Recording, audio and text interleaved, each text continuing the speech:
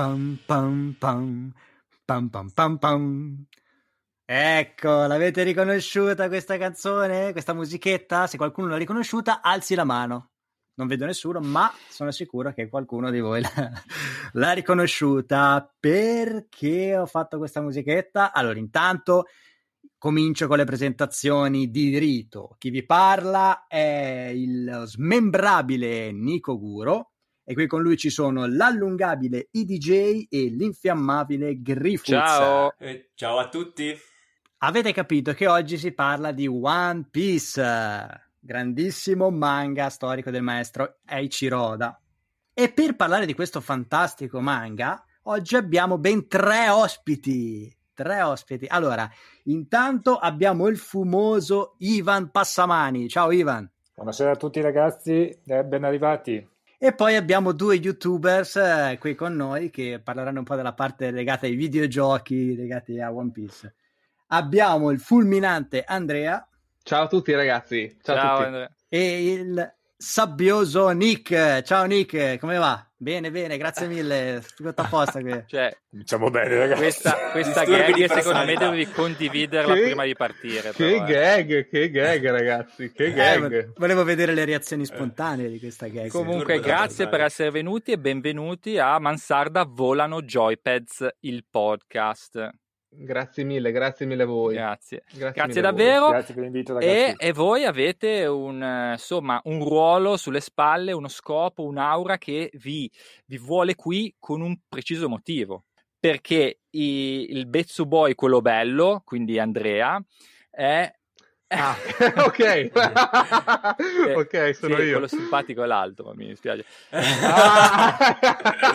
Cioè, però questo è razzismo, cioè, dividiamo giusto. tutti in belli e simpatici. Allora, Sì, si dice così, no? Andrea ha, oltre a condurre appunto questo brillante canale YouTube, ha alcuni difetti, poverino, psicologici, ed è un giapponofilo veramente terrificante, che viaggia, penso annualmente, correggimi se sbaglio Andrea, verso il Giappone.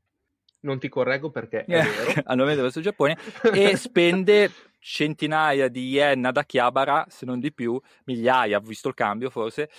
Beh no, il cambio è favorevole. Comunque sì, effettivamente quando si va in Giappone una volta all'anno, quest'anno purtroppo per forza di cose non si è potuto, però sì, ecco, Akihabara è una delle mete preferite di noi nerd e soprattutto di noi malati di Giappone, per cui sì, ecco, è la meta preferita. Voi non lo potete vedere, ma ho uno sguardo eccitato, ragazzo. E anche per Akihabara si incontra di tutto, tra l'altro.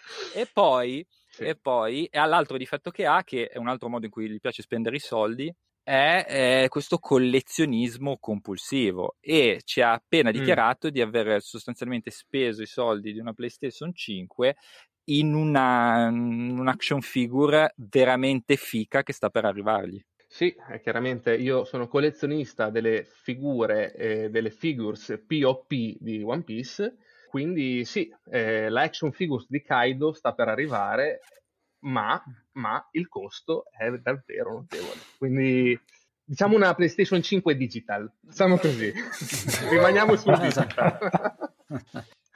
Ma vi fermo subito perché adesso manca l'altro ospite, che è un peso massimo, fa le sue, almeno l'ho conosciuto tramite le sue dirette Facebook su Comics Gear, poi spiegherà meglio lui che cos'è. È un fumettista che quindi disegna per vivere, anche spero che questo sia vero, ma insegna anche per vivere, perché so che tiene un corso di manga tradizionale. Quindi benvenuto a Ivan Passamani. Grazie a tutti ragazzi. Allora, purtroppo mi tocca un po' infrangere alcuni sogni, perché in realtà mi piacerebbe proprio poter dire che disegno e insegno per vivere, ma non è così. Perché in Italia purtroppo il settore fumetto soffre, in questi anni soffre. E quindi approfitto del vostro format anche per dire una cosa. Ragazzi, facciamo crescere il manga italiano, perché il manga italiano veramente può essere un punto di svolta fantastico e formidabile proprio per rilanciare la nostra arte del fumetto. E io dico la verità, ricollegandomi a One Piece, è un titolo fantastico. Cioè è una storia che comunque ha coinvolto tantissimi giovani e secondo me anche può dare ispirazioni per nuove storie. Cioè ragazzi, in Italia noi abbiamo fatto un sacco di fumetti sulle storie dei pirati, però One Piece praticamente ha dato un punto di svolta fantastico. Non so, cos'è che voi avete visto subito di One Piece? Cos'è che va colto praticamente? Cos'è che va rapito di questa storia? Penso il fatto che l'idea di essere ambientato in un mondo piratesco dia l'opportunità alla gente di viaggiare attraverso un sacco di mondi con vari scenari che cambiano costantemente a seconda delle varie saghe, e penso anche sia uno dei motivi per cui anche in Giappone è ancora molto attuale, anche e soprattutto in età adulta, nonostante sia uno shonen, cioè molte persone più anziane continuano a guardarlo perché penso che siano attratte dall'idea di vedere cosa succede nella prossima isola, come sarà l'ambientazione, e ti dà l'opportunità di viaggiare in un mondo fantastico. Almeno questo Griffiths, poi dillo, anche perché è coloratissimo. È coloratissimo. Perché tu hai una passione smodata per tutte le forme che sono coloratissime. E poi è divertente, comedy, mi piacciono un sacco i personaggi, e poi anche i temi trattati, cioè è molto up to date con le tematiche. Allora pensate cosa sarebbe un manga, un fumetto, comunque un manga fatto da italiani sui pirati. Cioè noi che abbiamo una cultura su questo tema, cioè vedo già qua che punti quei sorrisoni a 24.000 denti, che cacchio, o no? Anche perché, non spoileriamo, ma io e Griffith stiamo facendo un fumetto che, dobbiamo ammetterlo, è ispirato anche a One Piece. Sì, forse sì, però non è un manga, però è un po' un progetto particolare che abbiamo iniziato 8 anni fa e ci stiamo ancora lavorando costantemente, e vabbè, poi ne parleremo magari in un'altra sede, però comunque sia un progetto eterno, però sì, ha tematiche piratesche. Come One Piece, eterno come One Piece. One Piece è un manga che è cominciato nel lontano 97, siamo nel 2020 e non è ancora concluso. 97 in Italia, giusto? Credo di sì, 97 in Italia. In Giappone non lo so. Ok. Nel 94 direi in Giappone. Boom, ed ecco il giapponofilo, grande. No, nel senso, no, mi sono informato. Direi, non voglio sbagliare, però nel 94 dovrebbe essere iniziato in Giappone, quindi ancora prima, perché chiaramente i fumetti non è come adesso che escono quasi in contemporanea con noi, ma un tempo ci voleva qualche anno prima che venissero pubblicati anche in Italia. Mi viene in mente appunto i Cavalieri dello Zodiaco, che sono dell'83. Sì, in Giappone, sono nell'83, ma soltanto nell'86 sono stati portati in Italia. Quindi quei 2 o 3 anni nelle vecchie saghe ci volevano sempre, quei 2 o 3 anni prima di adattarli al nostro contesto. Tra l'altro in Italia purtroppo i Cavalieri dello Zodiaco penso che abbia avuto un'odissea televisiva, nel senso che sono state mandate in onda su canali diversi continuamente, non si riusciva a tenere il passo, è stato un casino in quegli anni seguire l'intera saga. Sì, che tra l'altro venivano anche interrotti bruscamente. Sì. Le saghe quelle delle 12 case o quelle di Nettuno, le ultime puntate venivano sempre interrotte proprio perché mancavano i diritti, mancava un sacco di problematiche in realtà, e quindi tu non riuscivi a vedere dall'inizio alla fine, eri lì che aspettavi il finale. Tra l'altro è blasfemo dire che dei Cavalieri dello Zodiaco era più bello l'anime del manga, cioè almeno come disegni. Allora, assolutamente i disegni, assolutamente sì, perché i disegni erano curati dal maestro di Lady Oscar, cioè lo stesso disegnatore di Lady Oscar, e i disegni erano bellissimi, mentre il sensei Kurumada non è che facesse tutti questi disegni fantastici, ma come spesso accade c'è molta differenza tra appunto anime e manga. Di solito gli anime vengono curati da degli studi che pensano a quello, mentre il mangaka di turno deve disegnare, deve essere veloce, deve far uscire le tavole, e quindi non c'è la stessa cura nelle due cose. Tra l'altro, se non sbaglio, le prime, penso, edizioni di Cavalieri dello Zodiaco manga, di Sensei, diciamo così, erano specchiate. Era ancora all'epoca si usava specchiare. E sì, quando tu specchi un disegno, se non sei proprio perfetto nell'anatomia, vedi scusate, spiegate un attimo cosa intendete specchiare. cioè flippare, Sì. non so come dire, cioè tu il disegno era specchiato perché per adattarlo alla lettura ok, era occidentale. flippato per adattarlo alla lettura occidentale. Sì, ok, e infatti chiaro. ti volevo chiedere, Ivan, tu dici sarebbe bello rilanciare, comunque lanciare, potenziare un manga italiano, però il manga appunto è una tradizione, cioè è giapponese. Quindi tu dici rimetabolizzarlo e quindi, oppure vorresti anche stampare al contrario con le vignette lette da sinistra verso destra? Ma allora io ti dico, io sto curando adesso, guarda, proprio, io siccome sono uno che proprio mette il sedere nelle pedate, diciamo così, Cerca sto i piedi col realizzando, culo, diciamo. se va proprio, cioè, io ti dico, sto realizzando adesso un manga proprio che si legge come in giapponese praticamente, cioè da destra a sinistra, perché proprio ho detto, guarda, a un certo punto provo a vedere cosa succede, ma proprio riprendere questo standard e rimetabolizzarlo. Infatti io ti dico la verità, secondo me queste tecniche vanno studiate bene e integrate col nostro disegno perché innanzitutto permettono veramente una grandissima produzione a livello di tavole. Cioè sono tecniche proprio pensate per essere ergonomiche, quindi per cercare di realizzare una produzione grande. Ok. E io ti dico, a parte il fatto che ho sempre avuto la passione dei manga, mi piace proprio la grafica, mi piace anche il fatto che i personaggi che tu crei sono tuoi. Cioè proprio quando tu crei un personaggio con queste tecniche, crei un qualcosa di tuo che viene da dentro praticamente. E poi l'ho riadattato con quelli che sono le tecniche, diciamo, del nostro fumetto classico italiano, ispirandomi a grandi maestri come Dino Battaglia e Corrado Roy, perché a me piacciono un casino gli sfumati, i neri, il tratto gotico, che è proprio tipico del fumetto italiano. Mhm. E ti ripeto, io lo faccio dopo una bella giornata di lavoro e ho una bella produzione, cioè io riesco a produrre tanto, perché queste tecniche sono fatte apposta per questi scopi. E soprattutto ti diverti, cioè guarda che è veramente un divertimento. Allora, siccome io ho anche visto una lezione, quella di Tozai, su YouTube di Ivan Passamani, in cui comunque parla, illustra anche il concetto del disegnare insieme per realizzare Sì. un fumetto manga. Mi è piaciuto questo concetto, perché a volte si pensa che comunque realizzare un fumetto sia da persone solitarie.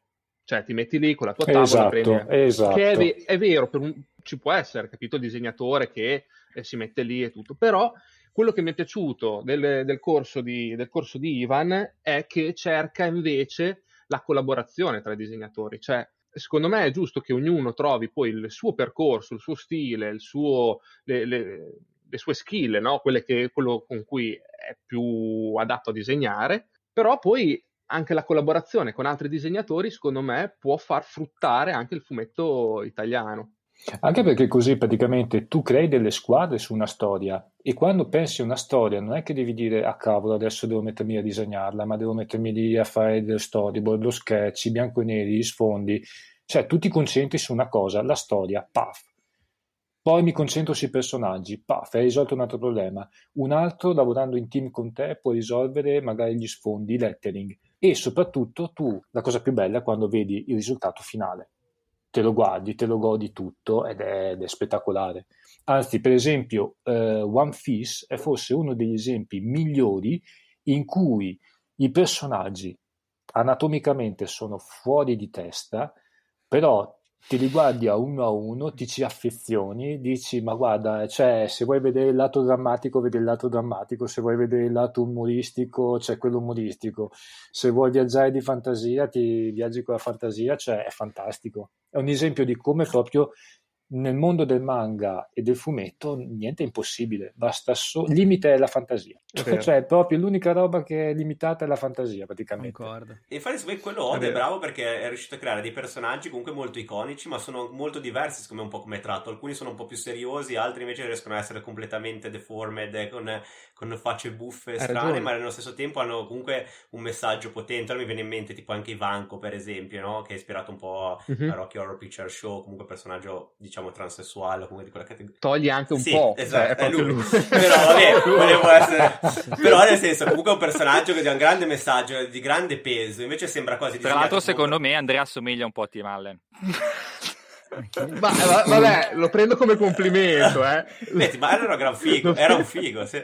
Era un figo. Beh, sì. E però appunto nonostante ha creato un personaggio che comunque da quelle caratteristiche, da quella sembianze quasi buffe, in realtà è molto potente, anche come il messaggio. È buffo perché c'ha la testa larga come le spalle, col mento, con la mascella costruita, ha le caviglie piccolissime con le scarpe col tacco, ha le gambe che sono più corte delle braccia, quindi vabbè, da un punto di vista di proporzioni è disegnato da però, un bambino. Non so, io non sono molto esperto di manga in quel senso, di questo, del senso del genere dei diritti LBGT, però in realtà secondo me Oda è stato molto bravo a inserire tutta questa serie di personaggi all'interno del suo fumetto, cioè ha creato molto molto variopinto dove riesce a trattare tutte queste tematiche in modo molto è incredibile, per me è incredibile la caratterizzazione dei personaggi, e che poi è quello che secondo me fa il successo poi di un manga e di un anime, perché se tu non caratterizzi bene un personaggio magari lo spettatore perde interesse. Esatto. E invece in questo caso, come poi penso tutti i nostri manga preferiti, forse sono anche più famosi, come può essere appunto Dragon Ball, come può essere Saint Seiya, come può essere Hokuto no Ken, tutti quegli anime, quei manga in cui i personaggi sono caratterizzati in maniera eccellente. Tra l'altro forse Emporio Ivankov è caratterizzata particolarmente bene perché avevo sentito dire che in realtà Eiichiro Oda si è ispirato a un suo amico per fare Emporio Ivankov. Quindi probabilmente lo conosceva bene. E tra l'altro io non posso fare a meno di pensare che quando lui gli ha dato il nome Emporio si è ispirato a Emporio Armani, pensando che forse Emporio fosse un nome. Guarda. Può essere una cosa che dobbiamo scoprire. Allora, ragazzi, bene, ci siamo direi scaldati un bel po', ci siamo lanciati subito nel caldo della discussione, ma qui torniamo al nucleo, cioè One Piece.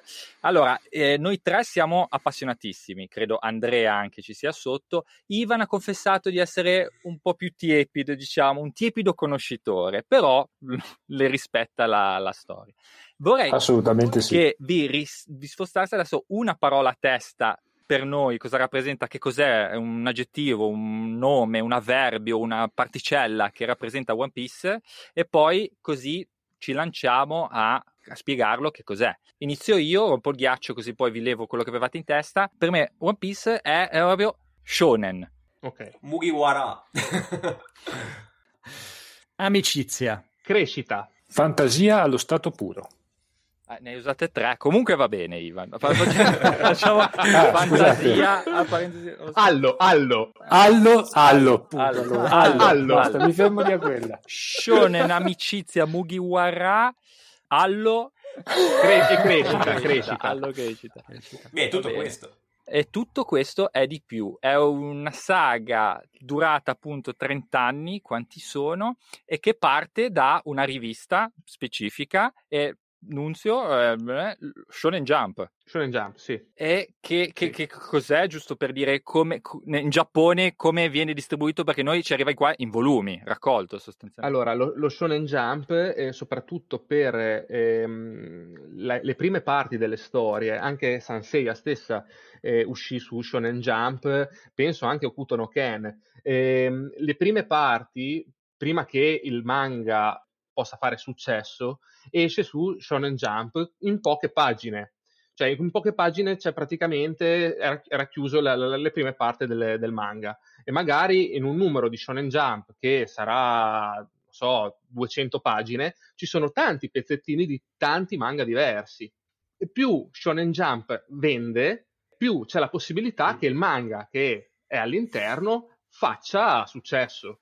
Tra l'altro, parlando di Shonen Jump, tra l'altro è un volume fighissimo, cioè per gli appassionati, secondo me, quando voi, te Nikoguro, siete andati in Giappone, Nikoguro mi ha portato una versione di appunto un Shonen Jump, tra l'altro aveva proprio l'iconcina di One Piece, quindi c'era anche One Piece dentro, non so se era per qualcosa di speciale perché è tutto in giapponese, però è bellissimo perché è un tomo adesso enorme. Scoprirò che vale un sacco quello Shonen Jump. È ancora in celofanato, ce l'ho qua a Londra tra l'altro, però perché tra l'altro lo Shonen Jump esce in formato abbastanza grande. È un tomo di tantissime pagine. Con una bella costa che fa figura nella libreria.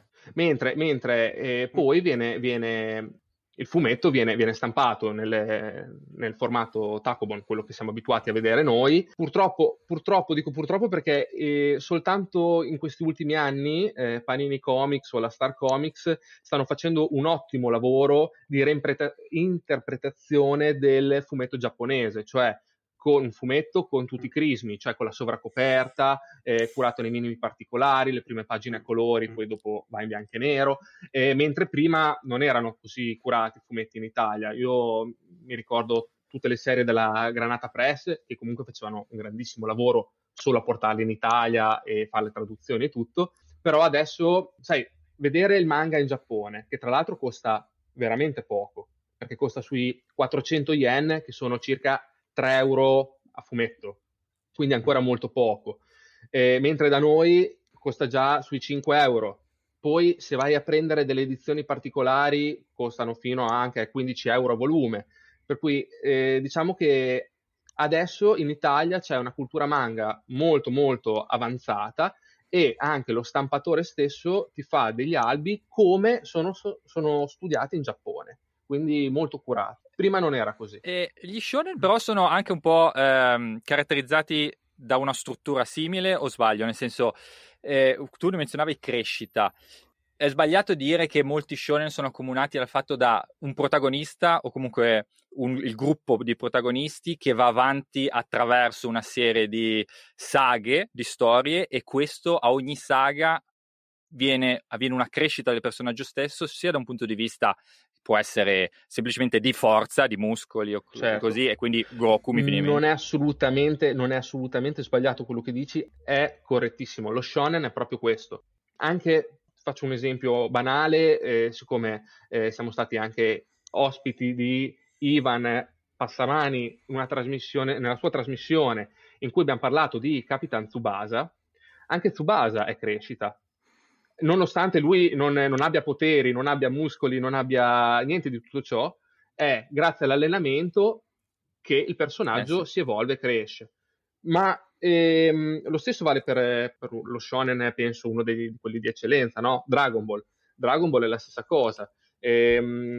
Goku ha delle capacità innate, che sono le capacità del Saiyan, e grazie al combattimento sempre con dei nemici più forti. Sì, sempre più forti. E quindi lui, battendo il nemico, riesce ad andare avanti, a aumentare le sue capacità, a essere sempre più forte. Come nella vita, d'altronde, no? Anche come nella vita. Sempre. Ma lo shonen, quando ho detto crescita, è una crescita non solo del manga in sé, ma anche nostra crescita. Uno, perché esce nel 94 e ci siamo ancora dietro, quindi noi intanto siamo cresciuti. Porca miseria, sì.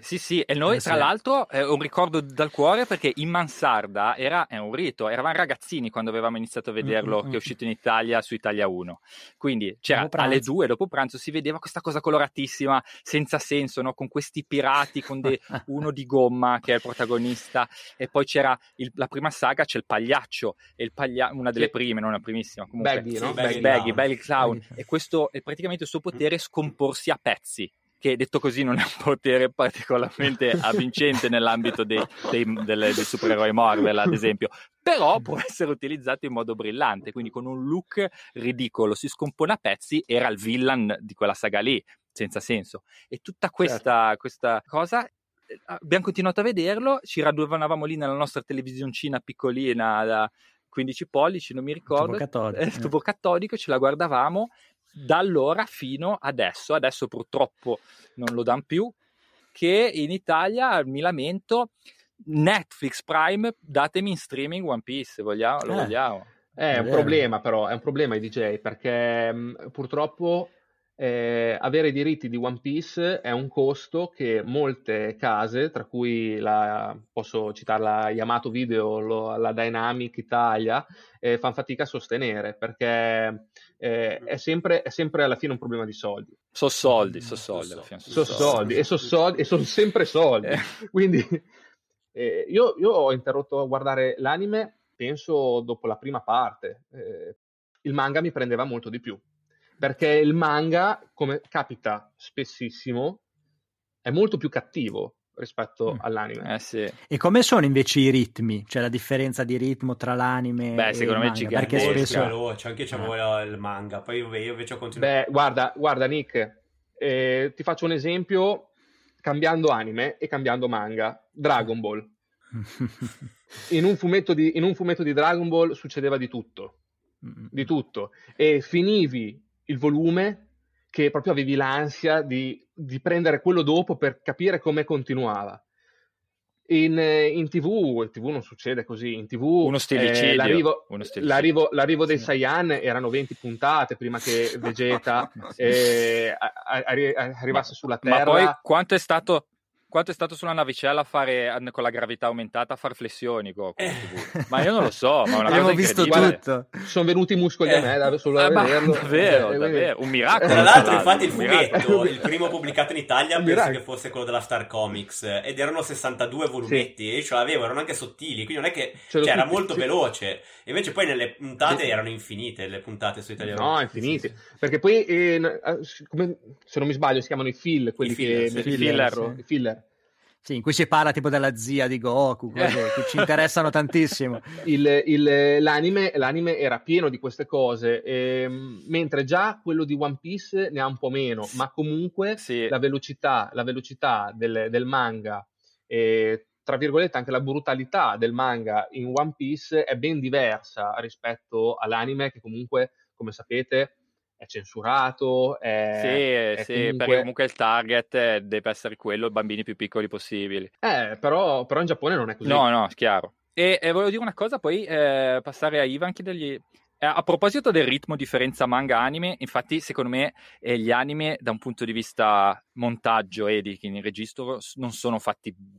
One Piece, parlo per One Piece perché poi conosco meno gli altri, non è fatto benissimo perché appunto vuole diluire questi momenti, no? Questi primi piani lunghissimi, questi dialoghi lenti, queste frasi e per me il modo migliore per vederlo è in qualche modo stuprare l'anime, e ce l'hanno fatta benissimo. È un sito che si chiama One Pace scritto pace, che è quello che ha fatto, che si è preso tutte le puntate e si è messo a rieditarlo, accorpando gli episodi secondo i volumi del manga, tagliando via tutti i filler, tagliando via tutte le sigle, tagliando via tutto quello che è appunto fumo negli occhi, e lasciando soltanto quello che si avvicina il più possibile al manga, anche a volte riarrangiando episodi differenti.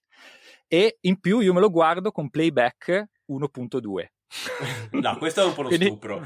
No, però accelerato ammetto 1.2 che è il ritmo perfetto. No, io ammetto che da quando mi hai consigliato appunto questo sito mi ha cambiato la vita, è molto life changing, perché finalmente non stai 3 ore a vedere mi sveglio al mattino che sono più convinto di vivere. Però è vero che prima c'erano degli interi episodi dove facevano vedere episodi passati, che dici cavolo, l'ho già visti, perché me li devi rifare vedere da zero, cioè erano completamente nulli, quindi ha ottimizzato molto il tempo perso. Però secondo me ogni cosa va vista a 1 per, cioè alla velocità normale. No, ma anche lì, perché secondo me 1.2 te lo godi di più. E a parte che... È così. Cioè, ma guarda, l'ho provato 1.3, troppo 1.1 è poco. 1.2, ragazzi. Bellissimo. Purtroppo sono fermi all'ultima saga Wano, non stanno finendo. Quindi secondo me negli Stati Uniti il Covid è successo qualcosa di brutto a qualcuno, spero di no, sinceramente, però non li stanno più montando, quindi adesso si ritorna. Però questo anche forse è anche un po' legato, non so se è legato a quello, però anche il maestro Oda si è un po' fermato in questo periodo. È stato male. Si è ammalato Oda? È stato male per un periodo. Allora, veramente? Sì.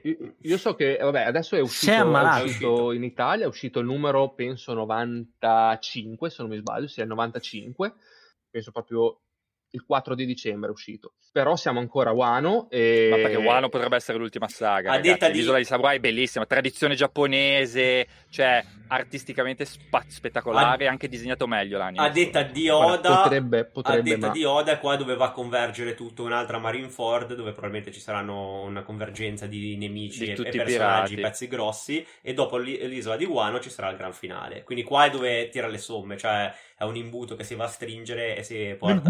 È un imbuto, esatto. E porta tutto verso la fine di Raftel. Allora, Ivan, dicevi allo, no? Questa parola hai utilizzato. Sì, esatto, proprio molto sintetica, che dice tutto praticamente. Allo. ti volevo chiedere, appunto, fantasia ti ha colpito di più, no? Sappiamo che tu magari, ho letto, ti dichiari il tuo anime preferito, scusa, è Cowboy Bebop, che è una cosa completamente diversa dagli shonen, come struttura, come evoluzione, come a affrontare i temi, da tutti i punti di vista, no? E dici, se hai voglia, la differenza tra i due, secondo te come arricchisce i due generi, come possono essere entrambi chiamati anime o manga, in quel senso lì? Se da un lato Cowboy Bebop può essere visto più una cosa d'autore, mentre appunto gli shonen a volte vengono un po' visti come roba commerciale, no? Perché hai queste saghe che vanno avanti, devono sempre tirare fuori nuovi nemici per tenere attaccato il pubblico. Invece in One Piece, almeno questo è quello che penso io, ha un valore aggiunto, cioè non dico che raggiunge i livelli Cowboy Bebop perché non lo fa, però appunto tramite questa parola allo che utilizzate riesce a riproporti ogni saga qualcosa di talmente nuovo, talmente che ti colpisce, questi personaggi che a volte vedi il personaggio col culo nella testa che dici che brutto che è, però ha un senso e ti affezioni, così via, funziona. Allora, innanzitutto vorrei lanciare l'hashtag Allo a questo punto, perché sarà uno dei nostri cavalli di battaglia. Ma allora, innanzitutto sto seguendo questo dibattito veramente con grandissimo interesse, perché mi rendo conto che comunque qui abbiamo 5 persone che comunque sono state influenzate da questa avventura che è One Piece, perché comunque anch'io l'ho seguita nei primi episodi perché venivano trasmessi su Italia 1. Dal titolo tutti quanti all'arrembaggio. Forza! Con tutti i nomi fallati, perché praticamente è vero. Per me Luffy era rapper e proprio da uno degli allievi di Tozai mi ha detto: ma chi è sto cazzo di rapper? E lui mi diceva: io seguo le avventure di Luffy. E io ho detto: e chi cazzo è sto Luffy? Cioè, proprio una cosa... Però è fantastico perché allora, come ha introdotto Andrea, in Giappone ci sono diversi generi. C'è lo shonen, che dovrebbe essere il manga d'azione praticamente, che è il manga proprio per la lettura, paf, senza pensieri, tac, mi guardo bello shonen, tipo Dragon Ball, tac, botte. Il romanzo Harmony dei giapponesi praticamente. In sostanza sì. C'è lo shonen, lo shoujo. Abbiamo adesso però un grandissimo ritorno dei seinen, quindi io direi che Cowboy Bebop le potremmo inserire proprio nella categoria seinen, che è quella proprio dedicata a un pubblico molto più esteso, dai giovanissimi anche ai più maturi. Berserk che categoria rientra? Seinen. Mentre invece noi in Italia che abbiamo i fumetti. Cioè uno dice: ah guarda, sto andando a prendere i fumetti per il mio piccolino di 5-6 anni. Ah, e che cos'è? È uno che ammazza la famiglia. Cioè, per esempio è interessante questo, che in Giappone c'è una classificazione della lettura, e secondo me se noi dobbiamo paragonare One Piece a Cowboy Bebop, io innanzitutto direi che One Piece magari è cominciato un po' in modo leggero, però in realtà puntata dopo puntata, episodio dopo episodio c'è stata un'evoluzione, perché se uno guarda è vero, c'è tutta una trama sui pirati, c'è tanta fantasia, perché dici cavolo, questi mondi, questi pirati che vanno da un'isola all'altra, l'impero cacchio che a un certo punto entra dentro, che vuole dominare questo mondo. Cioè in realtà cominci con un qualcosa di leggero e poi vai a finire su quello che è veramente una storia molto complessa e molto ben studiata. E episodio dopo episodio hai Luffy che praticamente cresce, diventa sempre più consapevole di quello che deve fare. Sì, magari i suoi compagni di ciurma, perché lui non è molto consapevole di quello che fa, è il classico protagonista allora, un po' scemo. Diciamo, sto cercando di sostenere l'eroe praticamente in qualche maniera. No, lui è quasi insostenibile, però è vero che gli altri crescono. Luffy praticamente. Invece Cowboy Bebop, già penso dal primo episodio, tu lo guardi, capisci che c'è un tema veramente molto importante, ovvero sia il senso del dovere. Lì c'è proprio un messaggio che è cristallino, il senso del dovere, il codice Ban praticamente. Però è interessante vedere come le due storie in realtà sono molto parallele. One Piece magari parte un po' più leggero, però se lo segui mi sono accorto anch'io che è molto interessante come storia. L'unica sfiga è che io non ho mai capito, ma dov'è che si possono vedere questi episodi? Cioè, io ho finito gli episodi in televisione e ho detto, va bene, o ti compri i DVD, oppure poi ne parliamo dopo.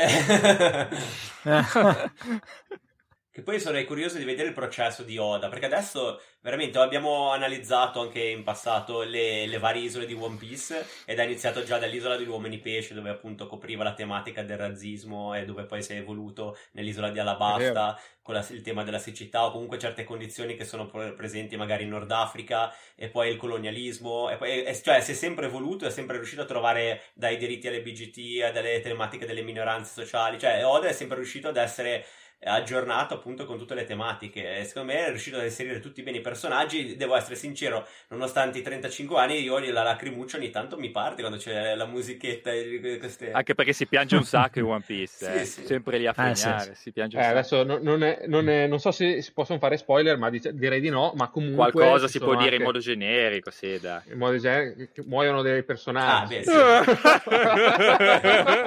Cioè sì, effettivamente Muoiono dei personaggi, però sai, magari ti affezioni anche a dei personaggi veramente fighi e comunque dopo non ci sono più, e quindi anche per quello direi che la trasformazione del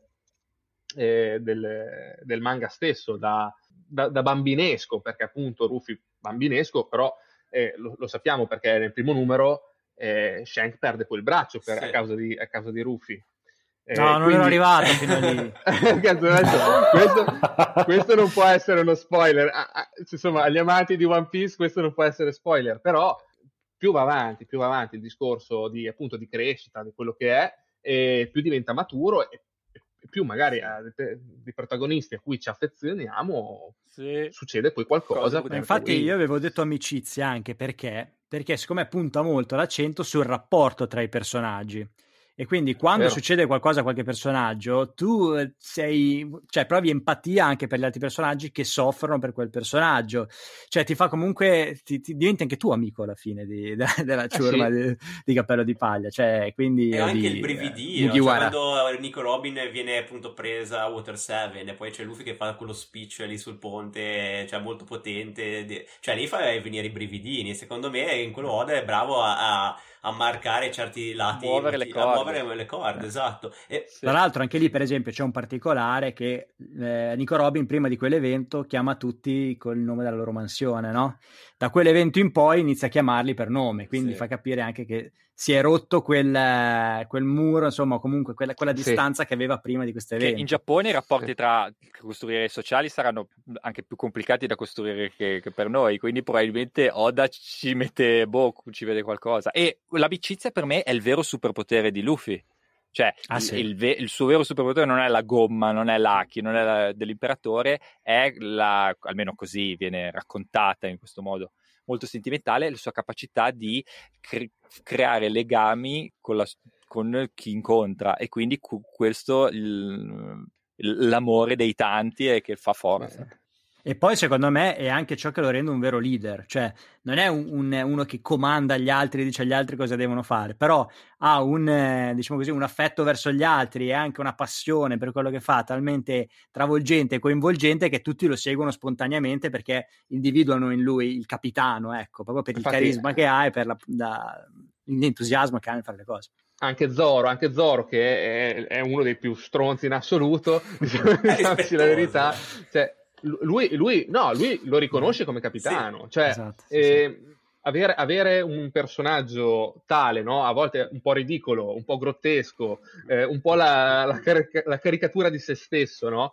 E pensa solo a mangiare, oppure c'è il pericolo, andiamo, cioè proprio senza neanche pensare. Esatto, prende tutti i difetti di tutti i Goku vari, dei Naruto, tutti i difetti degli altri ce li ha. È vero, no? Però tutti lo amano. Però esatto, per tutti lo seguono e lo riconoscono come capitano. E Luffy all'interno della serie ha anche il Mugiwara Fan Club tenuto da Bartolomeo. È vero. Però lui c'ha anche il design più scrauso, cioè più scarso di tutti, secondo me. In realtà ora è diventato iconico, cioè il cappello di paglia è diventato un'icona ora. Però se lo guardi è semplicemente un ragazzo in ciabatte, un po' sminchiato. Cioè, non è nel senso, no, può essere, infatti è quello che volevo chiedervi a voi, perché non è il personaggio dove dici che figo questo, che c'ha l'armatura, c'ha questo, cioè lui è in canottiera e ciabatte. Sì, ma anche perché secondo me è fatta apposta perché Ichiro Oda è quello che disegna di più. Se avesse fatto un personaggio pieno di particolari ogni volta. Quindi è una paraculata. Esatto. Secondo Un me po' sì, tipo Akira Toriyama che faceva solo deserti e rocce praticamente. Esatto. Diciamo, devo dirvi la verità, però, quando si trasforma con le Gear 4 o cose del genere, diventa poi molto più complesso Sì, e lì come, diventa come veramente uscito personaggio. da Quindi... Akira Toriyama, secondo me, quando si trasforma. Sì, quello sì, quello sì. Però è un po' la forza, secondo me. Sono due saghe distanti perché sono state fatte in maniera distante, però alcuni spunti sono molto molto simili. Le varie saghe, le varie... Però anche quello, anche One Piece, tutte queste saghe, dalla saga di Eneru, dalla saga E degli nero, uomini mamma pesce, mia, Lui è uno dei ragazzi. più degli fighi, uomini sì. pesce. A me, ad esempio, un personaggio che io amo tantissimo, anche se che tornerà, non vi dico come, dove, Ma quando, ma basta, tornerà. spoiler! Non No, spoilerò. lui fa i No, teasing, però ti dice le cose, però già...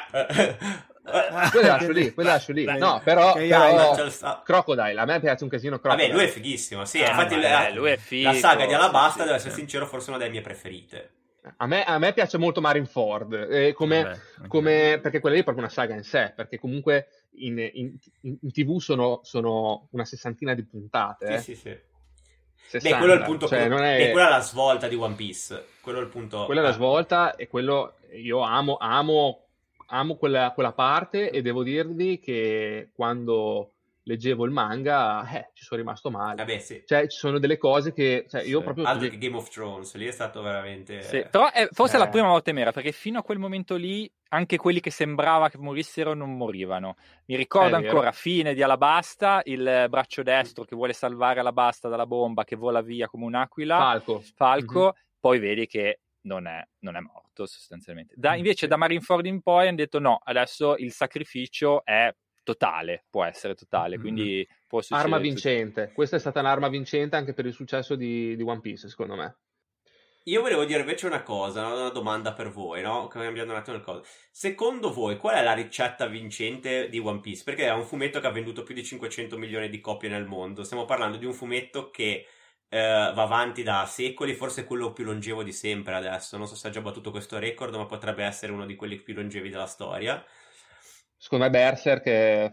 Però ha Ma fatto perché- meno numeri, Ma forse. perché ci mette tanto a disegnare, Berserk? Ma poverino, adesso Miura c'ha anche da capitale. Anche Bastard usciva una volta ogni morte di Papa, cioè quando voleva, mi ricordo all'epoca. Però no, secondo me, cioè per esempio, secondo me la genialità di Oda è stato uno che secondo me lui è uno di quelli che pensa molto out of the box, nel senso che riesce a introdurre personaggi strani e bizzarri da diverso genere e buttarli tutti in questo grande calderone. Trattare ogni isola una tematica sociale diversa,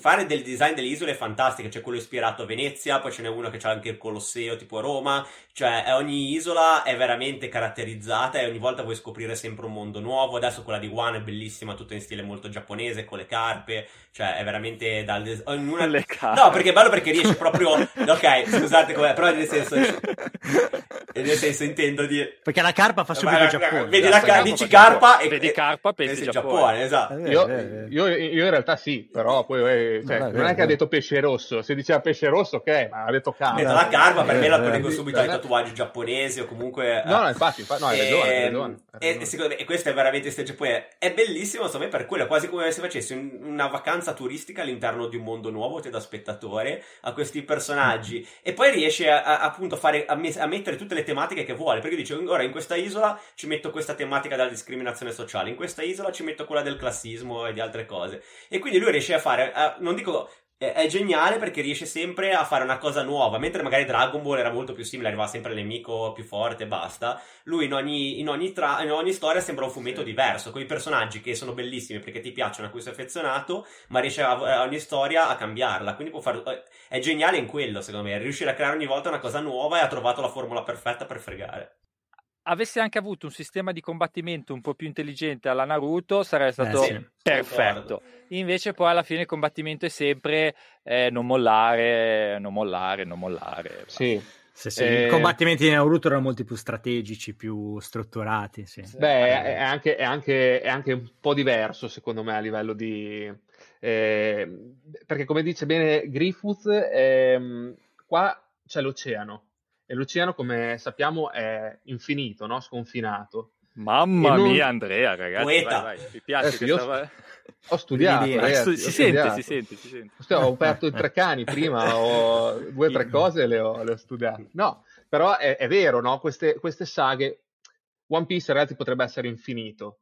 Volendo potrebbe essere veramente infinito, perché l'oceano è sconfinato. In più, non so, saghe come Skypiea, adesso scusate bene, ecco, va anche verso il cielo, quindi sempre verso zone che non hanno confini. E proprio per questo, secondo me, è proprio la grandezza di questo manga. Ha detto bene Griffith, la caratterizzazione di ogni singola saga è perfetta.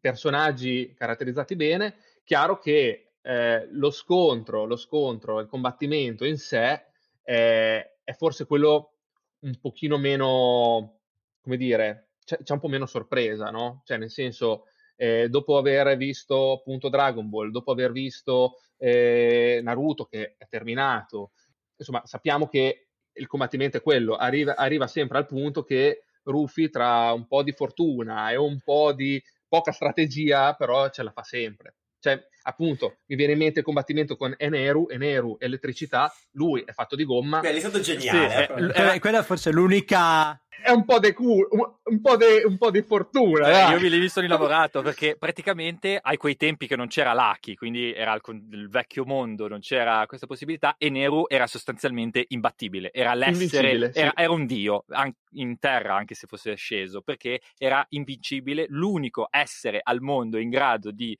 batterlo in quel momento era uno in ciabatte che non capiva cosa stava succedendo, che stava combattendo con quello che era venerato come un dio dai popoli del cielo. Lui lo sapeva. E non so neanche, ma anche alla fine si è capito come ha fatto a batterlo, probabilmente. E Neru anche in quel caso lì non ha veramente perso, nella sua follia è preso ed è andato verso la luna, e qui ci sarebbe uno spin-off nel manga solo su di lui. Nel manga e nel cartone animato l'hanno messo, ma nel manga ci sono 2 pagine dedicate a Neru che va sulla... Davvero? Ci sono. Ivan, senti proprio i fanboy dentro di noi. No, ma io vi giuro, vi sto ascoltando con un grandissimo interesse, perché secondo me stanno venendo su a galla delle informazioni anche fantastiche e soprattutto molto utili per quelle che possono essere anche le nuove generazioni di fumettisti. Cioè, qui praticamente abbiamo scoperchiato un vaso di Pandora. Stiamo analizzando una serie che ha tutto quanto: fantasia, i personaggi caratterizzati bene, la possibilità di esplorare mondi infiniti. Cioè, faccio presente che One Piece praticamente, insieme penso alla serie di Naruto e Ken il Guerriero, è forse Dragon Ball Z è la più longeva, perché in genere adesso spesso e volentieri le serie anime che sono trasmesse in 12-24 episodi al massimo dopo chiuso, perché dicono: faccio una bella storia, curo tantissimo la grafica e la chiudo lì. E invece One Piece, minchia, la grafica c'è, perché comunque è bella, colorata, allegra. Dai, cacchio, se guardi un episodio ti mette allegria. Poi c'è, come ne finisci uno, ne comincia un altro. Cioè, secondo me è fantastico. Cioè, proprio è tutto. C'è dentro tutto quanto. E io mi sto godendo un mondo a sentire come voi state descrivendo i personaggi. Mi sa che qualcosa rubo anch'io da One Piece, cacchio, ce la metto dentro in Hangam, che male non fa praticamente, dai. Sì, di personaggi ce n'è veramente una miriade, cioè veramente Oda non ha confini nella sua fantasia, ha anche di comprimari, di terziari, quaterni, però adesso Nick, io ti faccio una domanda. Faccia. Non sono forse troppi? Ma guarda, probabilmente sì, però a me piacciono talmente tanto che non ne ho mai abbastanza. Ivan, te è un personaggio che ti è piaciuto particolarmente per design o... Ma allora, ce ne sono, a dire la verità, per quello che ho seguito io, c'era Goro, che praticamente mi è entrato in simpatia, perché era appunto scorbutico, scontroso, e poi c'aveva sta peculiarità... Zoro, sì, ok. Zoro, scusate, cioè i nomi qua... sì, proprio devo ripassare il giapponese, ragazzi, scusate. Ma così ci allineiamo, non c'è problema. Perfetto, e c'aveva questa peculiarità che riusciva a maneggiare 3 spade. Sì, E uno dice: ma come cacchio fai? Capisco la mano destra, capisco la mano sinistra, guarda, dopo si mette la spada in bocca, ecco, ok, come cacchio fai? E poi un altro che mi ha preso è stata Nico Robin, perché potrei dire che è misteriosa, potrei dire che è affascinante, potrei dire no, perché è figa, cioè non c'è dire perché è cazzo, gnocca alla fine, perché è è gnocca, gnocca. cioè, quindi perché un'altra cosa che è cambiata tra, diciamo, la prima metà e la seconda metà è anche la dimensione delle tette dei personaggi della ciurma.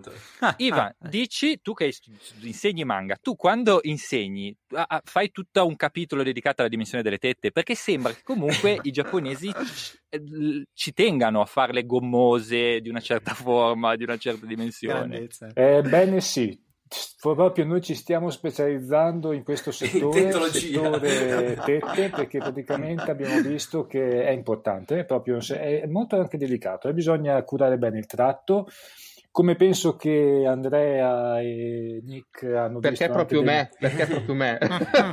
Perché proprio bisogna specializzarsi praticamente. No, ma guardate che in Giappone il discorso tette è molto importante e no, aspetta, non buttarlo così. Tutto il PIL del Giappone si basa sulle tette. Però ragazzi, pensate, no? Noi trattiamo, come Betsu Boys, trattiamo di videogiochi e nel videogioco è entrato molto questo politically correct che ha rovinato in parte l'industria dei videogiochi. Perché? Pensiamo a un Dead or Alive. Il Dead or Alive giapponese aveva le tette rimbalzanti e che è un picchiaduro. Aveva i pixel all'epoca rimbalzanti, però sicuro. Pixel rimbalzanti, ma fino alle Dead or Alive 4 le tette erano rimbalzanti, c'era proprio questa peculiarità nel gioco.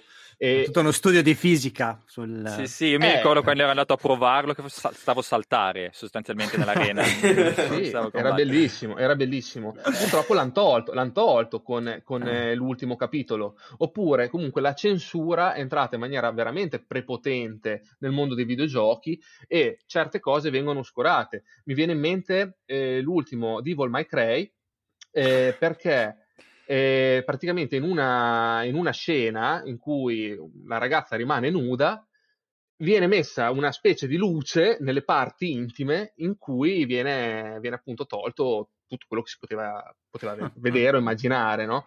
Hanno dovuto nell'industria videoludica utilizzare questo metodo per far diventare fruibile a tutti il videogioco e soprattutto abbassare l'età. Quindi per rendere il cartone fruibile tu dici le tette non si possono vedere nude, le devono vedere vestite, però per farle notare da vestite devono farle giganti. Esatto.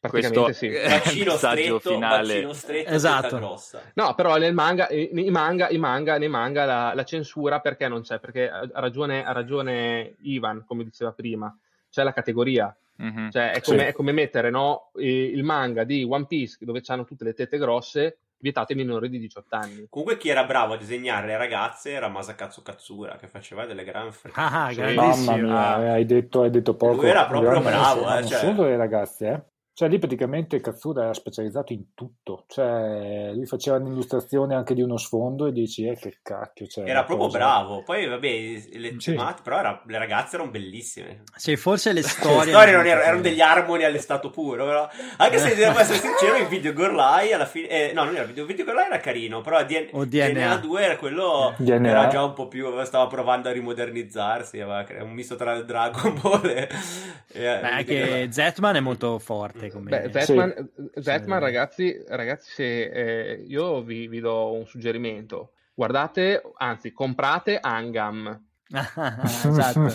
Comprate Angam del buon Ivan Passamani e io un po' il design me lo ritrovo. Poi non so, magari sbaglio Ivan, però... Allora, no, perché in realtà quando abbiamo fatto la storia con Delos, sia a livello di storia che graficamente, noi abbiamo voluto fare un tributo proprio agli anime e ai manga degli anni 80-90, che sono quelli più belli praticamente, quelli che in Italia hanno proprio fatto partire il filone. E io ti dico, non solo mi sono ispirato a Masakatsu Katsura, ma ho cercato di citare Guyver, Devilman, perché cavolo mi hanno appassionato un casino, pur comunque mantenendo insieme a Delos una storia che è originale. Cioè la storia è completamente originale, ci sono un sacco di citazioni, cioè chi ha vissuto e chi ama gli anime e i manga sicuramente troverà delle citazioni, ma sicuramente troverà una storia originale, quello sì.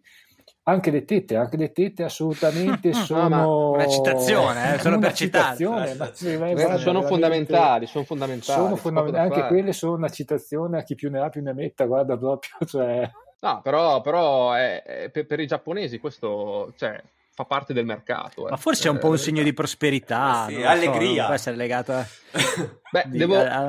Allora, nei vecchi ukiyo-e, che sono i disegni storici giapponesi, quelli che vediamo, l'onda di Okusai, questi ukiyo-e sono i dipinti giapponesi, no? Uh-huh. Che venivano fatti con queste tinte piatte su questi fogli, e molti disegni, i seni, insomma tutti gli attributi maschili erano giganti, proprio per questo discorso di prosperità, di forse anche di una mancanza vera e propria reale, e questa espressione può essere questo giapponese. questa noi Mansarda ci dissociamo dal commento del Betsu Boy. Comunque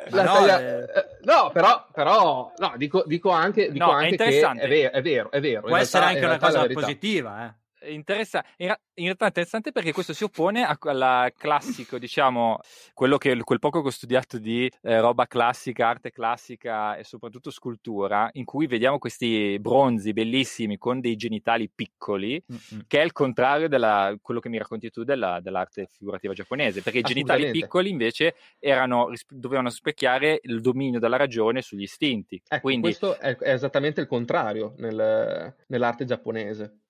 Ma sai cosa? Anche perché teniamo conto di una cosa, che in Giappone effettivamente sono veramente inquadrati, cioè loro veramente sono... No, nel senso, hanno una società che effettivamente è rigidissima, cioè se tu ci pensi comunque sono molto classisti e comunque sono veramente rigidi, e loro probabilmente magari hanno bisogno di una valvola di sfogo, perché altrimenti è una cosa...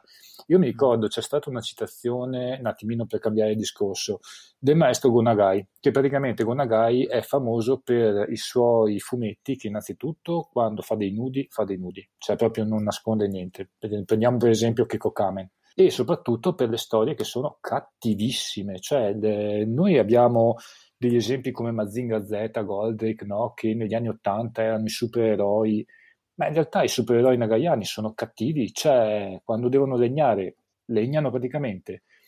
E lui una volta in un'intervista, Devilman, lui una volta in un'intervista ha detto il mondo, i ragazzi quando leggono le storie devono sapere com'è il mondo.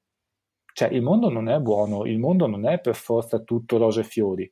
E quindi spesso e volentieri rappresentano queste cose nei fumetti, e i fumetti sono valvola di sfogo praticamente, cioè perché lì, ripeto, in una società abbastanza rigida in qualche maniera devi sfogare fuori, almeno lì c'è la fantasia praticamente, probabilmente anche uno dei motivi per cui ci sono certe tematiche affrontate in una certa maniera. Però poi Ivan non l'hanno ascoltato più di tanto, perché dopo hanno fatto i Pokémon, quindi dopo hanno rovinato tutta la poesia di Gonagai.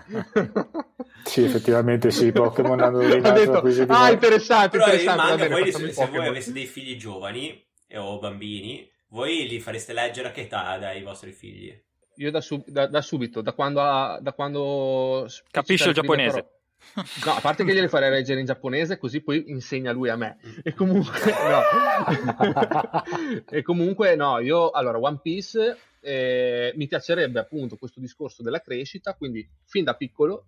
Ma piccolo cosa vuol dire? Perché adesso io ho un bambino, mi rendo conto che ci sono diversi gradi di piccolo di comprensione.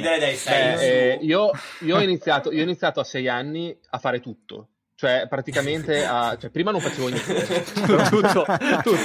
Fumare, bere, sesso, guidare la macchina. Quando hai spento le candeline su quella torta... è cambiata la vita, praticamente. Mi sono riposato abbastanza. Ho iniziato a videogiocare non dico seriamente, perché quando sei un bambino di 6 anni ti devi divertire, no? Però perché poi da grande non ti diverti più con i videogiochi. Ha smesso di divertirsi, una vita diversa. Ormai lo fa per lavoro, l'altronde. È uno youtuber. In realtà, ragazzi, adesso a parte che c'è pochissimo tempo e Nick può confermare, Nico Guro, c'è pochissimo tempo per giocare. E poi i fumetti, io ho iniziato prestissimo a leggere fumetti, anche manga. Il mio primo, forse in assoluto, è stato Hokuto no Ken con la Granata Press e Senseiya sempre con Granata Press, ed ero piccolissimo, avevo 8 anni quando ho iniziato a collezionare mamma, Granata Press, che ricordi i manga giapponesi. Ma infatti guarda come sei cresciuto alla fine, cioè alla fine avevano ragione i tuoi. Avevano ragione i miei, non guardate i cartoni animati. Dai, non li guardate. Io vi ho fatto questa domanda perché qualche giorno fa ho avuto, appunto, quando dicevo che avremmo fatto una puntata sui manga e su One Piece eccetera, la mia conquilina lei ha detto che per esempio sua mamma non le faceva vedere i manga perché erano considerati cartoni che ti rincoglioniva, quindi mi chiedevo a voi la vostra opinione su questo. No, anzi, io sono dell'opinione opposta, nel senso che io adesso mi sto pensando a questa cosa che mi avete detto, sto notando che tutti i miei difetti vengono dai cartoni che guardavo, perché per esempio, cioè i miei miti erano Paperino, che era un cazzone che si arrabbiava per niente ed era sfortunata così. Poi c'avevo, non lo so, le tartarughe ninja che vabbè avevano il talento di saper fare arti marziali, ma in realtà mangiavano pizza, erano pigre, non sapevano di fare un cazzo. Alvin, e quindi forse se avessi visto più degli anime o tu sei stato modellato da questi personaggi, hai paura, Nico? Sì, se avessi visto tipo One Piece in cui tu devi andare sempre più avanti, sforzarti, perché nei manga c'è molto questa cosa qua che devi sempre superare i tuoi limiti, impegnarti per superare i tuoi limiti. I cartoni che guardavo io no, erano tutti dei gran cazzoni che si divertivano. E superare i tuoi limiti anche se li disegni, perché penso che sia uno dei ambienti dove c'è più crunch, comunque più stress di disegnazione, no? Dietro alla produzione degli anime e manga, cioè ci sono delle storie raccapriccianti su Eiichiro Oda e così via, o sbaglio? Mia. Sì, cioè nel mondo quando dici ma i fumettisti fanno la fame? Sì. A parte Oda, secondo me lavora tanto, ma ormai i soldi ne avrà fatti un bel po'. No, sì, schiavizza gli altri. Fa la fame perché non ha tempo di mangiare. Allora, bisogna dire che il mondo degli autori, e specialmente nei manga e negli anime, è veramente competitivo, ragazzi. Cioè veramente c'è una competizione che è enorme. Quando arriva una storia su Shonen Jump, non è una cosa da poco, perché lì su Shonen Jump vieni messo in piazza, giustamente il pubblico è sovrano, e mi sembra, se non sbaglio, correggimi Andrea, che tu probabilmente hai qualche copia di Shonen Jump, l'hai vista, giù in fondo ci sono i talloncini per votare la serie. Cioè i ragazzi veramente votano le serie. Quando una serie come One Piece, Berserk e Kenny il Guerriero finisce su Shonen Jump, uno dice la voto, tac, e riparte la produzione. Qui in Italia invece una volta che arriva la storia dici sì, è arrivata la storia, se non è gratis non la leggo. Quindi, c'è un po' un concetto è una lama a doppio taglio, perché dà il potere a chi legge, che quindi è più motivato. L'altro canto però il concetto del feedback adesso in realtà è generalizzato ad ogni aspetto della nostra vita, dal ristorante al bagno, è pericoloso a volte, perché il giudizio rischia di tagliare le gambe ad alcune cose che allora c'è da dire anche una cosa, che il manga fa parte della cultura giapponese, cioè comunque viene considerato, è integrato nella cultura giapponese, mentre invece purtroppo in Italia c'è spesso e volentieri il discorso sì, ma il fumetto è una cosa per bambini. Chi disegna i fumetti sì, ma anche questi hanno la testa tra le nuvole, quindi non hanno coerenza. Cioè in realtà è una cosa, in Francia per esempio no, quando parli di fumetti in Francia cacchio, è la grande art, quindi, cioè ragazzi, secondo me invece dovremmo rivalutare e considerare alcuni aspetti proprio sia del fumetto francese che di quello giapponese. In questa cosa risuono molto, perché quando ho vissuto in Francia, entrare in una fumetteria francese mi si apriva il cuore, no? Questi cartonati bellissimi, e però mi trovo molto più affine però a quel tipo di fumettori lì rispetto, cioè importare il manga in Italia lo vedo molto più arduo, quello che probabilmente poi stai provando a fare te, Ivan, molto più difficile di provare invece a cercare di assorbire il modello francese. Beh, guarda, io ti dico la verità, secondo me la cosa importante da fare è per gli autori, specialmente di nuova generazione, aprire i propri confini a livello proprio mentale. Cioè non fissarsi solo su uno stile e dire noi siamo italiani, facciamo solo italiano, ma veramente prendere, guardare quello che c'è in giro a livello proprio globale, perché ormai internet ha aperto un sacco di porte, un sacco di possibilità praticamente per raccogliere anche informazioni, e ciò che è utile prenderlo e farlo nostro, e ciò che non è utile lo scarti. Cioè, secondo me è questo il concetto base. La tecnica manga, ripeto, è comoda, i personaggi sono comodi da gestire e da realizzare, c'è un ottimo modo per gestire le storie e svilupparle, perché no? Se è utile, se è un qualcosa che mi permette di creare un qualcosa di nuovo, ben venga. Quando dici comoda, che io non so disegnare, io faccio dei scarabocchi, proprio fisicamente, nel senso, disegnare una vignetta dietro l'altra, ti è più... Che cacchio vuol dire comodo disegnare? Cioè, in sostanza, praticamente, se io devo disegnare un personaggio manga, praticamente ci sono delle escamotage, delle tecniche che ti permettono di riprodurre il personaggio, soprattutto le sue caratteristiche, in modo più comodo rispetto a un personaggio del fumetto, secondo me, ripeto, poi giustamente qualcuno magari adesso mi sente, mamma mia, si apre il mondo, cacchio, c'è polemiche, però il discorso è che fino all'altro giorno spesso i nostri fumetti prendevano per le loro storie dei modelli tipo attori, quindi tu dovevi star lì, dovevi studiarti l'attore, come ride, come non ride, come piange, come non piange, e poi dovevi riprodurlo vignetta dopo vignetta, quindi dovevi anche stare attento come lo disegni, studiare l'anatomia in modo impeccabile, perché sennò se fagli un elemento di anatomia, basta, mamma mia, cioè Invece, ripeto, i personaggi manga sono personaggi caricaturali, sono personaggi che proprio tu crei da te, da dentro, il design, le caratteristiche. Cioè, non è che deve essere un personaggio reale, deve essere un personaggio che ricorda un qualcosa della realtà. Cioè, ci sarebbe un sacco di cose da discutere, c'è proprio un mondo da scoprire. Allora, volevo fare un paio di riflessioni. Uno è che, vabbè, adesso anche in Italia si è andato un po' verso il modello francese per alcune case editrici, però forse paradossalmente per come è impostata la scuola italiana, diciamo così, di fumetto, forse è più semplice dal punto di vista produttivo, comunque di edizioni, fare qualcosa che assomigli più al manga che non a una cosa francese, che non un cartonato francese, perché comunque il manga in bianco e nero è su una carta più povera, diciamo, comunque non patinata e così, non ha le copertine rigide e tutto, quindi paradossalmente come tipo di edizione più simile al manga. E poi Iva mi ha fatto pensare una cosa legata a One Piece, al fatto degli attori, che è vero quello che dice, che in effetti per esempio nel fumetto italiano, pensi a tutti i personaggi dei fumetti Bonelli, vedi Dylan Dog ispirato a Rupert Everett, Giulia che era ispirata a Audrey Hepburn, eccetera eccetera, però ma esatto, il grande maestro Ichiroda in questo ci ha un po' copiato, perché ci sono alcuni personaggi, vedi ad esempio nella fattispecie soprattutto i 4 ammiragli, che sono ispirati dagli attori giapponesi. Quindi in questo un po' ha copiato dallo stile italiano anche lui, non so se l'ha fatto di proposito. Però infatti è vero che in One Piece però lui alterna appunto disegni molto semplici come quello probabilmente di Luffy a quelli degli ammiragli che invece sono molto seri e quasi di un altro sembrano appartenenti a un altro tipo di fumetto. È vero, sembrano di un altro, è vero, sembrano un altro cioè sembra da Berserk invece che da magari da One Piece. È vero. Ma aspetta, perché ci sono anche, quando elabori un personaggio, specialmente un protagonista, quando elabori il design ci sono anche degli elementi che devi tenere in considerazione, che sono degli elementi per aumentare quelli che si chiamano gli effetti di partecipazione, ovvero sia ci sono dei giochi praticamente che fanno in modo di trascinare te, lettore, dalla parte del protagonista. Avete mai notato come a un certo punto voi leggete un manga e stranamente dite cavolo, ma potrei essere io? Ci avete mai pensato a questa cosa?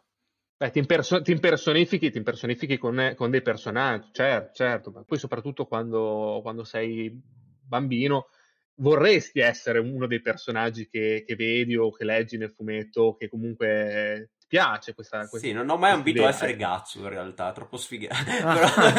però no, scherzo. Sì, essere Gatsu era è troppo veramente tragico pesante, per i miei ragazzi. Quello lì è... senza un braccio. Però la concordo. Però tipo in Slam Dunk in effetti Slam Dunk secondo me è uno dei fumetti, cioè uno dei cartoni anche più belli di sempre, secondo me. E lui lì rende bene il tratto che cambia dal molto serioso, da come disegna lui, a quando fa le facce stupide, che riesce comunque ad esprimere benissimo le emozioni. E poi il doppiaggio questo lo fa anche siccome Ivan Saitama Passamani anche in One Punch. Secondo me a volte ci sono dei tratti bellissimi, vedi un disegno veramente e poi quando fa il cretino vedi queste facce che potrebbe disegnarlo probabilmente anche un bambino di 5 anni, che però fanno molto molto ridere e fanno un effetto incredibile, lo stile no? giapponese, direi, cioè solo loro. Questo è nell'anime, però. Questo nell'anime. Il fumetto, non so se la gente lo sa, ma il fumetto è disegnato malissimo. il disegno. Però perché l'autore One non è capace di disegnare, però fa delle storie bellissime. Però lui è bravissimo come autore, però come disegnatore, diciamo, non è proprio il top. Diciamo, non è... come ha fatto ad arrivare quindi uno che non sa disegnare a poi a farsi produrre l'anime? Come li ha convinti sto qua? Perché ha fatto una storia della Madonna, cioè tu guardavi la storia, dici aspetta, ma questa sta in piedi, e hanno detto aspetta un attimo, vediamo cosa succede. Chiamiamo qualcuno che è capace, gli ha dato verba ancora di più, hanno detto guarda, sai che c'è, ci facciamo pure l'anime, va. Cioè è una cosa, e da lì cacchio è nato proprio il mito di One Punch Man, cacchio. Sì. Scusate, il tempo vola a parlare di cose che piacciono, e però mi piacerebbe, visto che comunque si intitola Volano Joypads questo podcast, anche parlare dell'aspetto videoludico un pochino, perché comunque stiamo parlando One Piece. È una saga che non abbiamo descritto per niente nel modo, non abbiamo dato nessuno sinossi. Comunque lo diamo dopo un'oretta e ci provo io molto brevemente. La racconta di un ragazzo in ciabatte che vuole diventare re dei pirati. Re dei pirati, come si definisce, è difficile da spiegare. Nello specifico qui si sono inventati che lui deve ritrovare il tesoro nascosto di quello che fu il più famoso pirata esistito nel mondo e che fu giustiziato. Per far questo si raccoglie, si fa una bella ciurma, e spesso a ogni personaggio della ciurma è associata una saga, e in questo modo acquisisce personaggi diversi da una ciurma pirata, e quindi si prende il cuoco, si prende il navigatore, si prende il carpentiere, si prende il musicista, bellissimo, uno scheletro, è un musicista. E la parte di musica dell'anime è bella perché c'è, perché nel manga non puoi schiacciare un pulsante che commovente, tra l'altro, la storia sua, secondo me. Comunque sì, da lacrimone anche quello.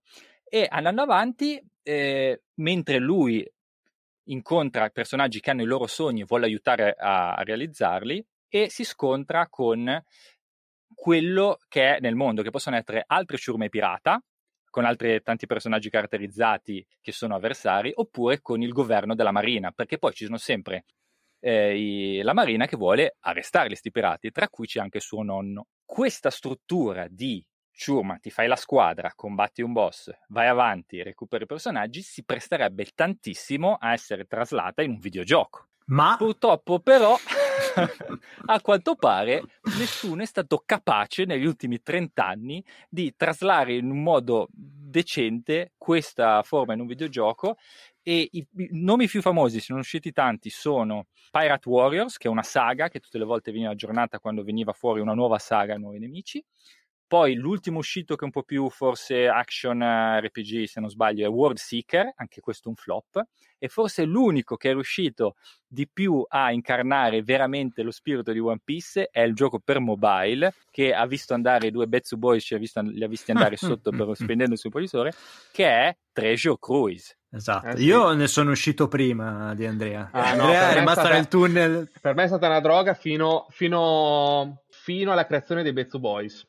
Praticamente è diventata la tua nuova droga. Che è diventata la mia nuova droga. Detto ciò, One Piece, il Treasure Cruise per il cellulare, è un gioco molto semplice alla fine, è come se fosse un gioco di carte in cui tu collezioni la tua carta e ti fai la tua ciurma in base appunto alle carte che hai e alle caratteristiche che hai. Ed è una figata perché ogni carta ha i suoi poteri, i suoi potenziamenti, puoi potenziare la carta, ad esempio Rufy ha le 4 trasformazioni, ma puoi trovare tanti tipi di... Sì, ma la meccanica di gioco è un combattimento a turni alla fine. La meccanica di gioco è il perfetto combattimento a turni. Esatto. È come un vero JRPG, quindi No, è molto figo,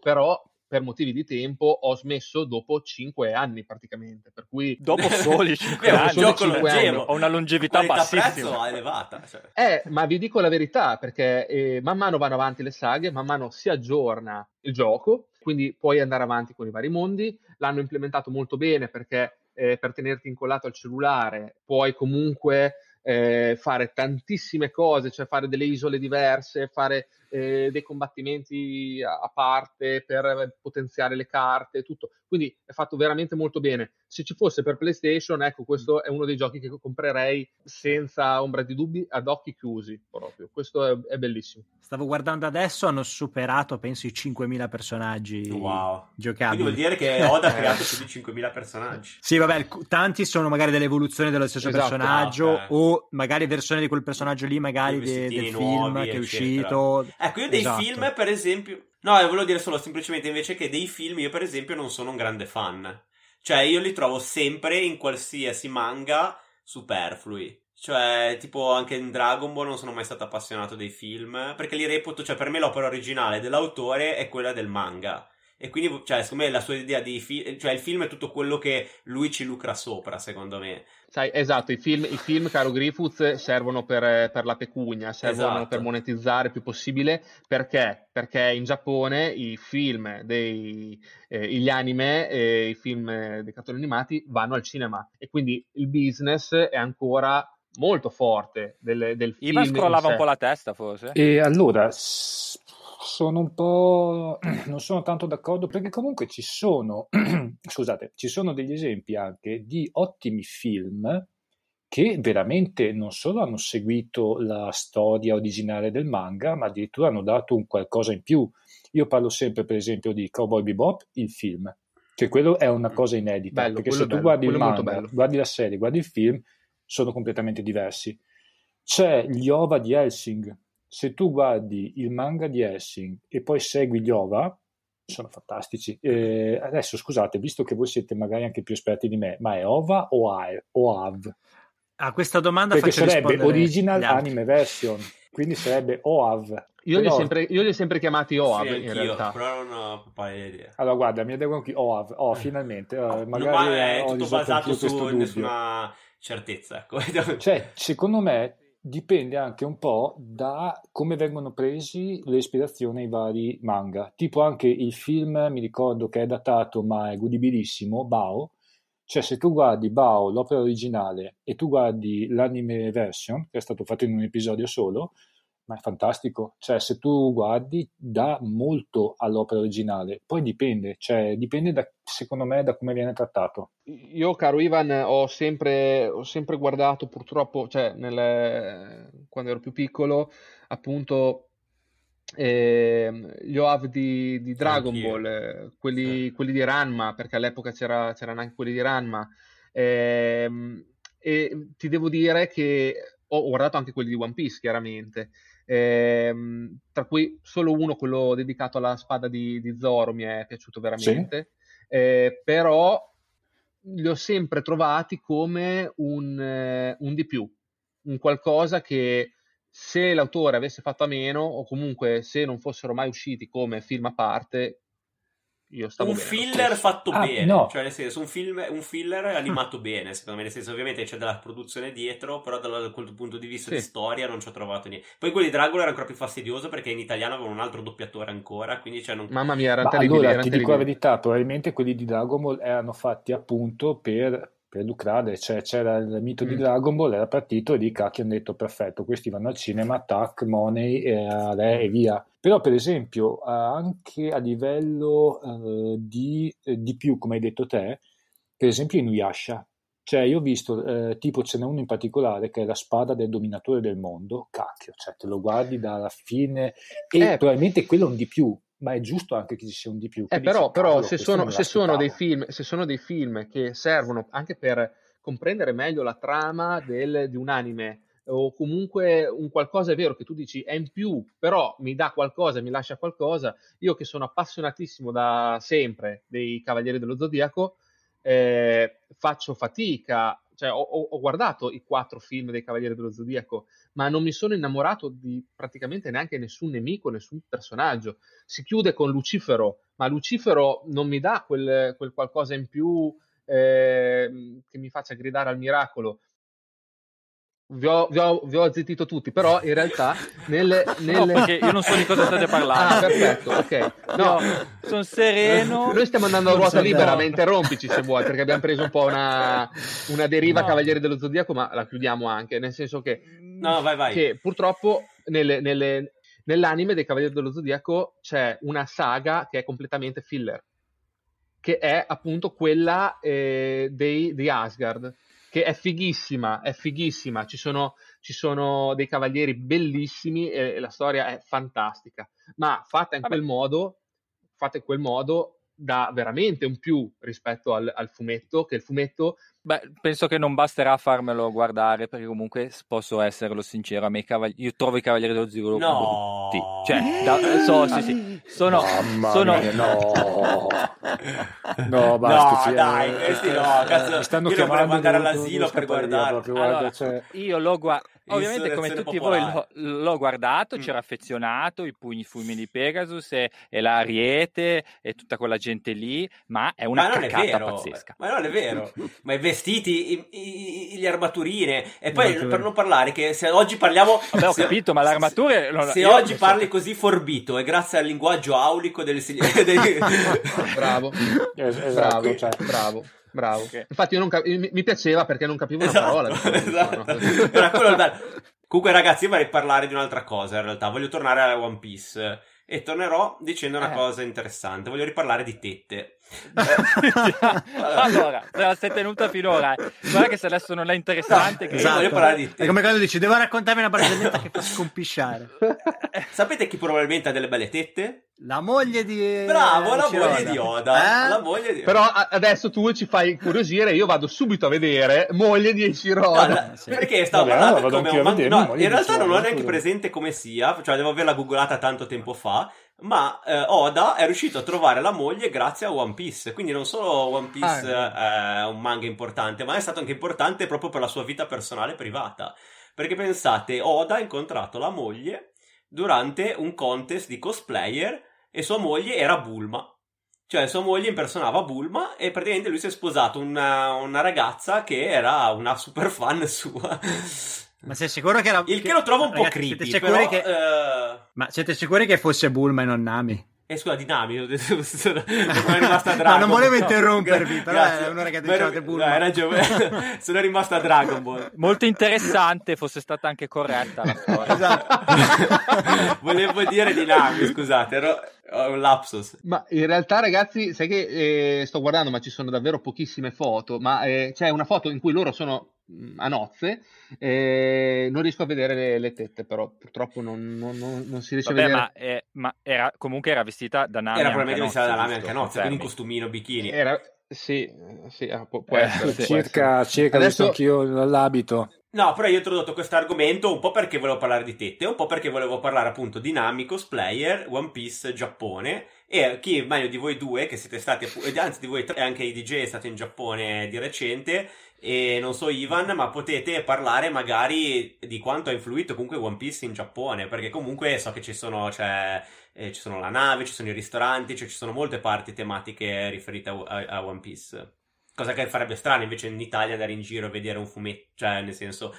Beh, abbiamo l'aneddoto, insomma, quello della torre di Tokyo, Sì. è forse quello un pochino più, dove ci siamo fatti anche qualche fotografia nerd, in cui c'è a piano terra della torre, c'è, oltre al ristorante appunto dedicato a One Piece, c'è anche un negozio intero dedicato a gadgetistica varia. Cioè che è uno dei monumenti più importanti di Tokyo. Cioè un po' come se al Colosseo ci fosse, non so, un ristorante dedicato a Tex. Vabbè, adesso non confrontare la torre di Tokyo al Colosseo.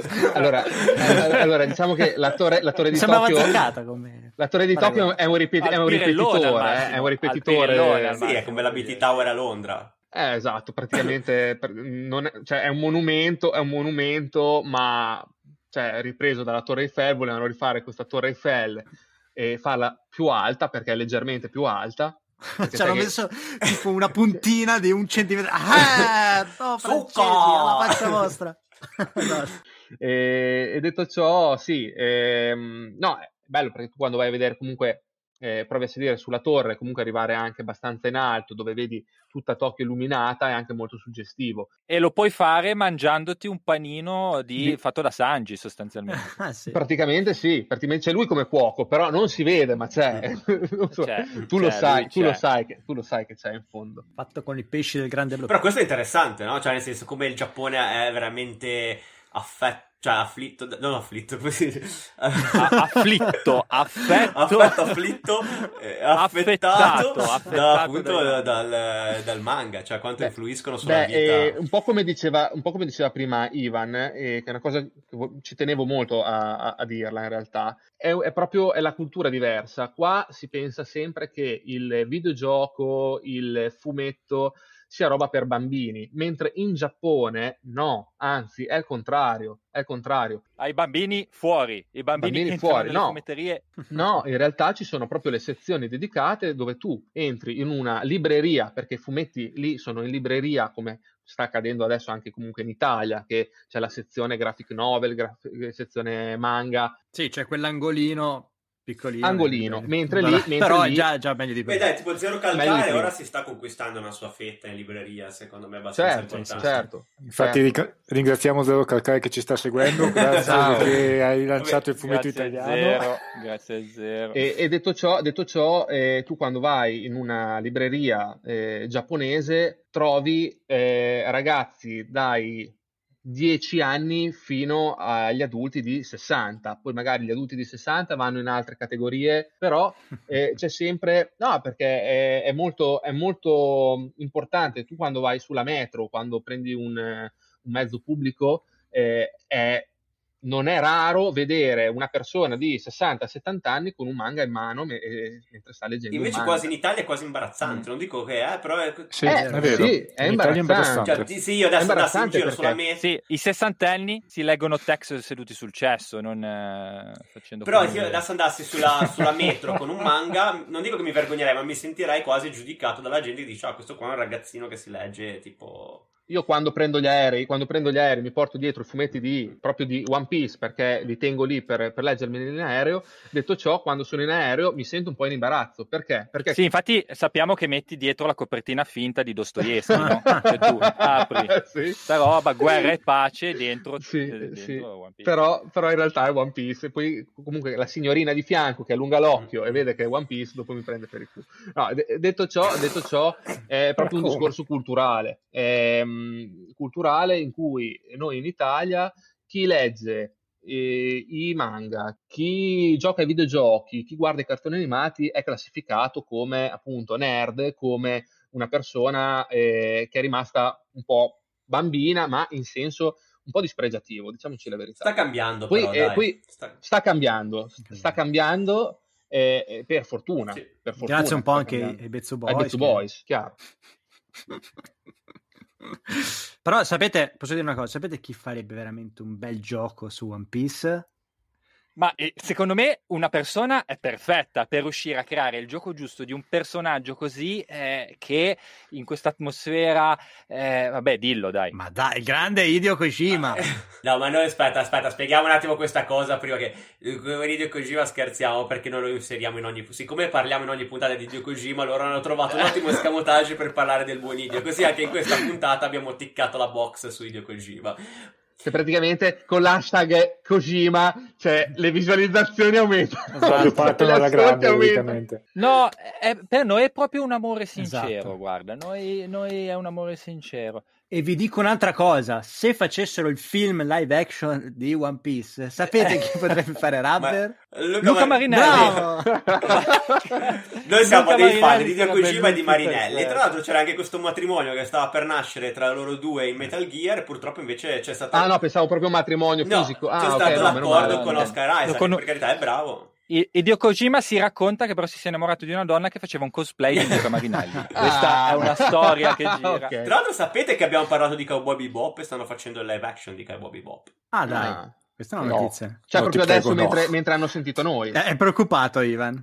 Sì, sono preoccupato. Avevo visto Cioè, anche il dopo che ho visto casting, gli ultimi... ora non mi ricordo più chi lo fa, però io ricordo che ero rimasto un po' stupito da questa cosa. Penso agli autori del film di Death È Note, Netflix che credo. lo produce, quello di Death Note non era Ecco. stato Questo Aia. Nick è un po' un problema, Questo potrebbe essere un problema. Vado a tagliarmi le vene, cacchio, in segno di lutto totale. Ragazzi, il tempo Tiranno? scorre, il tempo è tiranno assolutamente, e alla fine dobbiamo purtroppo chiudere, e quindi grazie a tutti per questa chiacchierata che siete venuti a fare con voi, e vi invito a dirci dove possiamo seguirvi. Quindi oggi abbiamo avuto con noi Andrea e Nick dei Betsu Boys. Allora, visto che Nico Guro ha parlato fino adesso sempre saltandomi sopra senza lasciarmi parlare, parlo io dei Nick dei Bezzo Boys, dicendovi che i Bezzo Boys li potrete trovare principalmente su YouTube con i loro video montati tutti a modino, con la musichetta, le scenette, eccetera, eccetera. Però li potete trovare anche su Facebook, con la loro pagina Facebook, e con un neonato gruppo in cui potete entrare e scambiare opinioni, darci notizie, eccetera, eccetera.